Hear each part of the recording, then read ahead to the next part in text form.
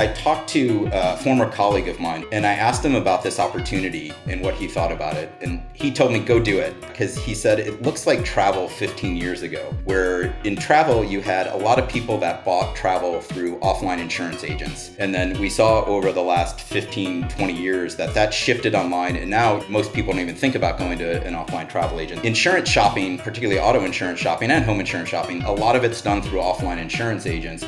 And we were seeing that progression of more and more people going online to shop. What the pandemic really changed is it accelerated that transition where no longer people were going into physical insurance agencies because people just weren't leaving their houses. So they became much more comfortable with shopping for insurance online. Hi everyone, it's Julie Verhage Greenberg here with your Tux Time podcast from FinTech Today, where we talk about all things FinTech. And today I am joined by Keith Melnick, CEO of The Zebra, an Austin-based company. So I am super excited to have them on. And they play in the InsurTech space, an area that we haven't covered as much on the podcast. We have had Metromile on here before, but it's an area of FinTech that I feel like doesn't get quite as much attention as others. So Keith, I'm excited to dive into this with you. Thanks, Julie. I appreciate you having me on. So you, as you mentioned, were not a co-founder of the company. What made you want to come into, the InsurTech space? Tell me a little bit about your background. So I was part of the team that started Kayak. So I was at Kayak for almost 14 years, kind of from the inception of the idea through not being able to figure out how the business model would work to getting it to work, and kind of through that whole process was lucky enough to go through an IPO and a sale to Priceline and a few other things. Like I said, when I started the company, there were 8 of us. And then when I left, there were thousands or 1,000 or more part of Priceline. And I realized that I always enjoyed, the part of the company I enjoyed the most was around 50 people, when kind of the business model was going a little bit, but we were really getting into that growth phase. And I felt like after 14 years at Kayak, I had one more in me. It was just a matter of finding that right opportunity. And if you had asked me at the time what I was looking for, it would have been a company kind of at 50 people with a market that was big, growing. There was a big opportunity there, and had started to establish themselves, but really needed to figure things out. And at the same time, Excel, the VC firm that's based in the world but headquartered in Palo Alto, had led the Series C in Kayak. And it was always close with them. They were definitely one of my favorite VC partners. So I'd kind of contended I'd love to go work for another Excel company.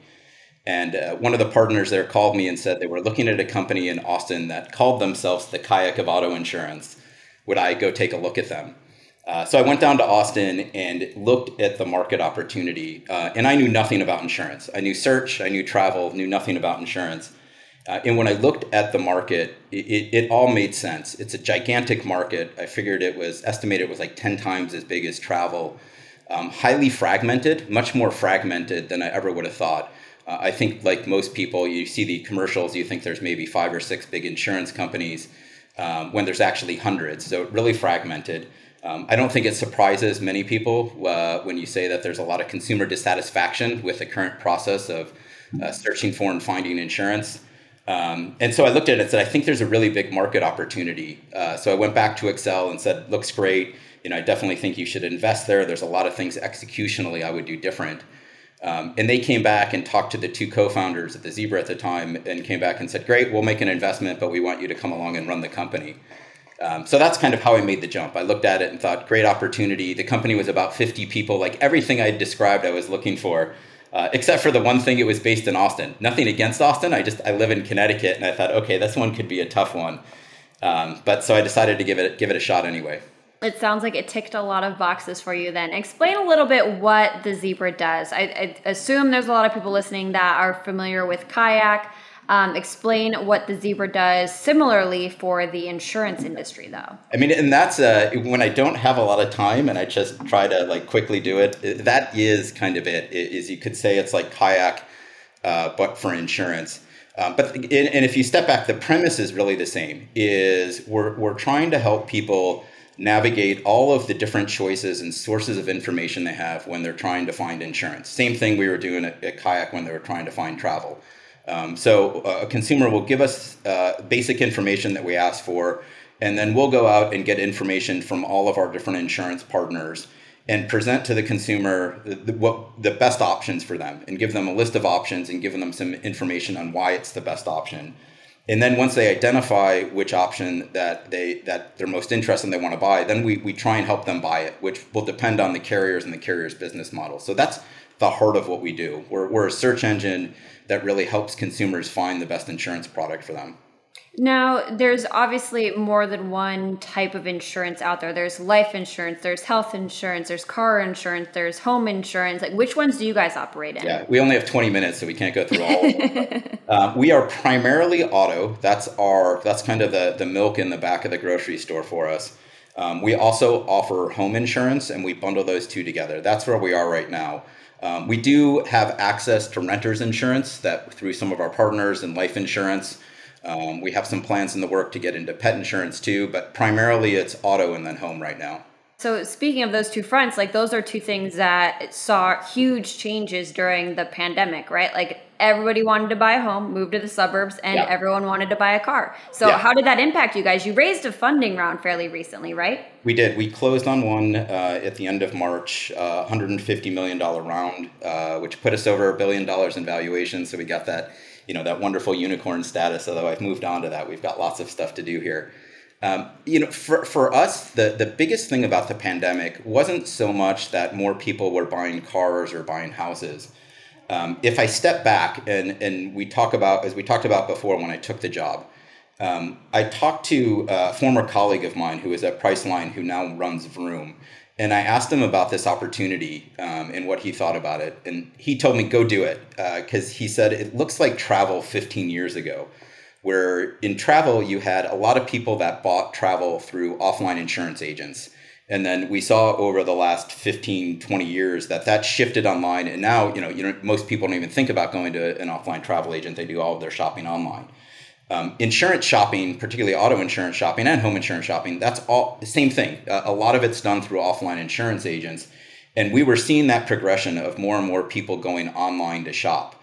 I think what the pandemic really changed is it accelerated that transition by, I guess, about 5 years, where no longer people were going into physical insurance agencies because people just weren't leaving their houses. So they became much more comfortable with shopping for insurance online.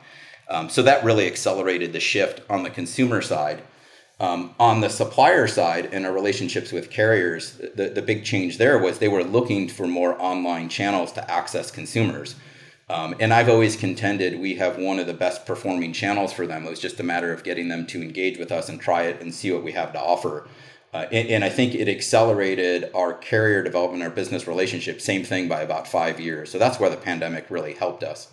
How did that impact your top and bottom line then too? And how do you think about that moving forward? Since obviously, payments is an area I think of with COVID that saw a massive impact, and people keep wondering how things will sort of normalize after that. How do you think about it? Yeah, well, we saw a bunch of shifts that impacted our top line and bottom line. Some of them are systemic that will continue. A couple were just we were fortuitous because of the pandemic, and so the one where we were really was a nice coincidence, if you will. If I actually have trouble saying anything nice about the pandemic, but our business did well, so it's okay. One of them was media rates went way down. You had the travel companies pulling out of a lot of their TV advertising, things like that. So the rates there went way down. And so one of the things we discovered, which actually impacts our business longer term, but we really got a bump from last year, was that acquiring traffic through brand building efforts and really building the Zebra as a brand and driving more organic traffic is really beneficial to us. And if I step back and think about what at the heart what the Zebra is supposed to do is it takes an unqualified consumer user, we give them some information, we help them identify what they want, and then we give them off to a carrier partner. So we've created value through that process. And the more we can get somebody in organically who hasn't been through part of this process before, the more work we can do and the better qualified that consumer will be. And we saw that. Our organic traffic, when somebody comes in that way, it's the highest performing traffic. Our product does the work. Our carriers get the most benefit from it. And we really discovered that during the pandemic. Now, unfortunately, fortunate for the travel companies, but unfortunate for us, they're picking up again, so media rates are getting more expensive, so it's becoming more competitive on the brand side. So we got a nice bump from that, but I think philosophically it changed the way we approach acquiring traffic and shifted out of a lot of the performance channels and really leaned into the organic and the brand driving channels. The other thing that happened was, again, I talked about the carrier partners leaning into and identifying our model. I think we really proved to them the value of our business model. So they've leaned in, they continue to lean in, which really also helps our economics. So you put those things together. So we elevated our top line by getting more traffic in, better quality traffic, monetizes better.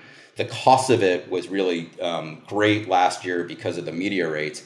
And we had more carriers participating, so we could actually have a more competitive environment.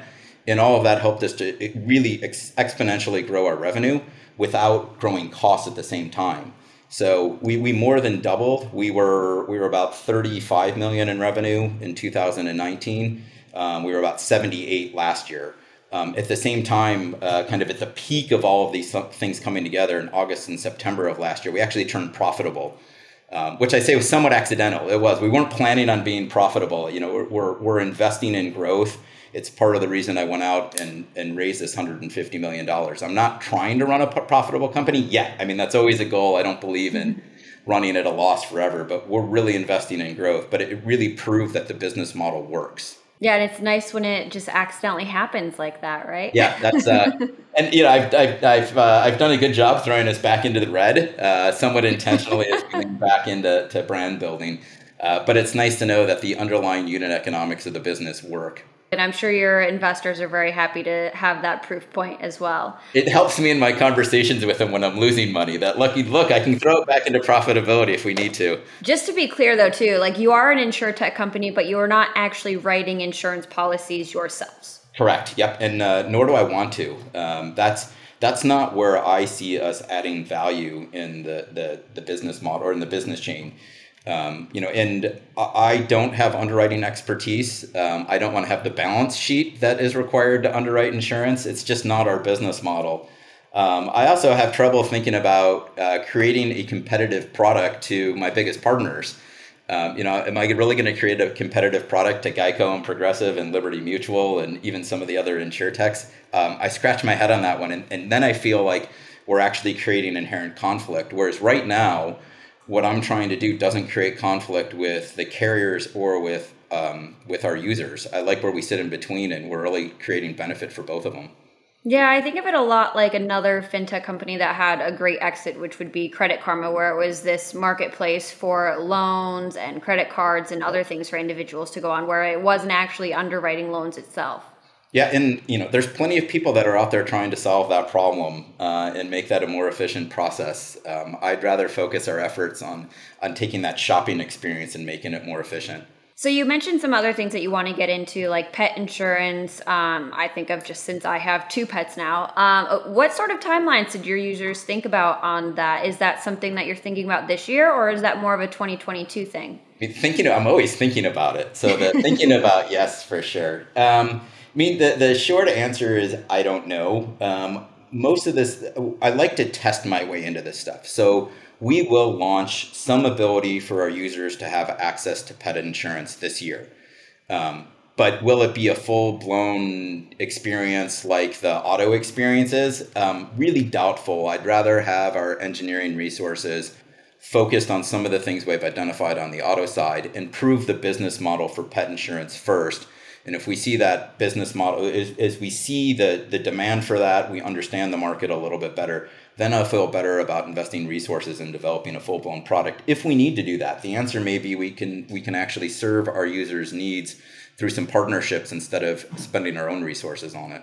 One way that some companies have gotten additional capital lately to expand into new ideas and really talk about these plans that they have more than 3 years down the line is a SPAC, a special purpose acquisition company. And I wasn't planning on talking about this, but your lovely PR person, Danielle, said that you are not a big fan of SPACs. And I would love to know why, because, there's insurtech companies or other fintechs that have gone public via this route. So, let me walk back that comment a little bit. And actually, it's not walk it back. Let me change it a little bit. What I'm not a fan of for us right now is actually being a public company. So I we were fortunate enough at Kayak to have Sequoia Capital was another one of our investors. They led the Series B. And one of the investors there, Michael Moritz, was on our board. And Mike was a great advisor. And anytime we talked about wanting to go public at Kayak, Mike used to always say, why do you want to do that? And any reason we told him why we wanted to go public, Mike would say, nope, here's the way we can handle it. You don't want to go public. And so I kind of feel the same way. There's lots of things. I think being a public company sometimes can be a bright, shiny object for startups. Is kind of, that can be the symbol that we made it. We took the company public. And a lot of times it's forgotten about what's really takes to be a public company. I've equated it before to running a marathon, where the training for it and getting ready to go public just sucks. It's a lot of work, and you spend a lot of time with bankers and lawyers. No knock on bankers and lawyers, but you spend a lot of money just doing things that don't necessarily create value for the business. Then you also have to disclose all of that information to your competitors. Then the moment you go public, I mean, that's fun, right? We got to ring the bell on NASDAQ. There was a great party. That was really exciting. So it's like when you cross the finish on a marathon, it's great. But then you wake up the next day and you're a public company, and like running a marathon, you're really sore and unhappy then. Being a public company and managing the quarterly results and all of that, I wouldn't necessarily say that creates a lot of value. And sometimes I think you can make bad decisions because of it. So if there's other way for us to access capital, and it gives us the ability to have more latitude in the way we operate the business, invest in growth, I'd far prefer to be a private company than a public company. So, I mean, that's my primary knock against SPACs, is it's just a vehicle to go public. And I think it made it easy for a lot of companies that shouldn't be public companies to become public companies. And we absolutely would have been one of those. We were not ready, both from an infrastructure, from kind of the predictability of our revenue. It's just, I didn't want to be a public company. So I didn't want to take that easy path to be a public company just because we could have access to some quick capital. So that's why I was so against it. Yeah, and I think you guys have, with a $150 million round, like you said, it looks like you've got enough access to capital without having to do it. Yeah, I mean, maybe it was more work, maybe it was less work, maybe my valuation wasn't as high, but I feel like long term, we are much better off as a private company right now in our growth as we continue to invest in things that have longer term payoffs. Gives me the latitude, gives me the flexibility to make some different decisions. Yeah, I'm very candid in terms of what we're doing in results, but I don't feel like I need to give my competitors an S1 that shows everything we're doing in every tidbit of our business. I just wish that some of these companies would go public, like Stripe, and obviously that's the most prevalent one that I can think of, because I would love to own shares of Stripe myself. I think that's the biggest reason I'm like, I wish some of these really good companies, I had this chance to get in on them earlier. Some of the stuff trades on the secondary market anyway. There's lots of different ways you could do that. So there's still opportunities. That's my Mike Moritz. Here's the way. You don't have to go public to do that. There's other ways you can do it. Look, I want some of my competitors to go public just so I can read their S1s. That'll be great. And I'd love to see their quarterly earnings report so I continue to get insights into their business. Yeah, it's different for you than some of the other insurtechs where obviously like insurance companies themselves, even when they're not public, they still have to disclose a lot of information that makes them like they are public. But someone that is just a marketplace like you, they don't have to disclose a lot of that information. Right. And it goes back to the comment or the question you had earlier about us underwriting insurance. Our balance sheet needs are different too. I might look at the notion of SPACing and going public very differently if I was underwriting insurance and I needed the balance sheet to support that underwriting risk. I don't need that, so I don't need access to the same amount of capital. My capital needs are really there either to grow the team faster, grow our marketing faster, or maybe to do an acquisition someday. But even then, I can look at different ways to access the capital. So one thing I've started to like to ask people towards the end of interviews, especially when they're a CEO, founder, some other executive, is if there is one company in fintech, whether public or private, that you could invest in right now and that you're most optimistic on, which one would it be? You can't name yourself. The Zebra, of course. Well, and to be fair, I actually am an investor in the Zebra. That was the one thing when I came to the company, I invested in well. That is such an awful question that I'm not prepared for. That's why I like it. Well, it's a great question, but I swear I am so uneducated, and it's such a cop-out on this because and here's going to be my cop-out response that you're going to roll your eyes to. I really do spend all of my time focused on the Zebra and really kind of our closer-knit set of competitors. And I have a lot of respect for what my competitors are doing, but I want to invest in them. My goal is to make sure that we beat them. So it's tough for me to say that I would invest in one of them. So I know you're looking kind of outside into other areas of fintech. I guess if I had to pick one that's out there, but without knowing the valuation, I do look at Rocket. And look at the scale they have, what's going on in mortgage, and at least my perception is they're looking at other areas to go to in terms of extending the reach, even now that they call it Rocket Brands and getting out of the kind of just the notion of Rocket Mortgage. That's an interesting one to me. But like I said, that's totally uneducated because I don't look at it and go, okay, maybe they've already got the valuation that's related to that growth, or where they terms, as an investor, you'd want to understand what the growth potential is there. I think from a solid company, that's one that I certainly look at. You just need to subscribe to FTT and FTT Premium, and you would stay updated on the space. You'd be able to, the reason I can't pick one is because all these companies are doing such exciting things and everything. Yeah, well, I also need extra capital laying around that I could invest in something. It's all tied up in the Zebra right now.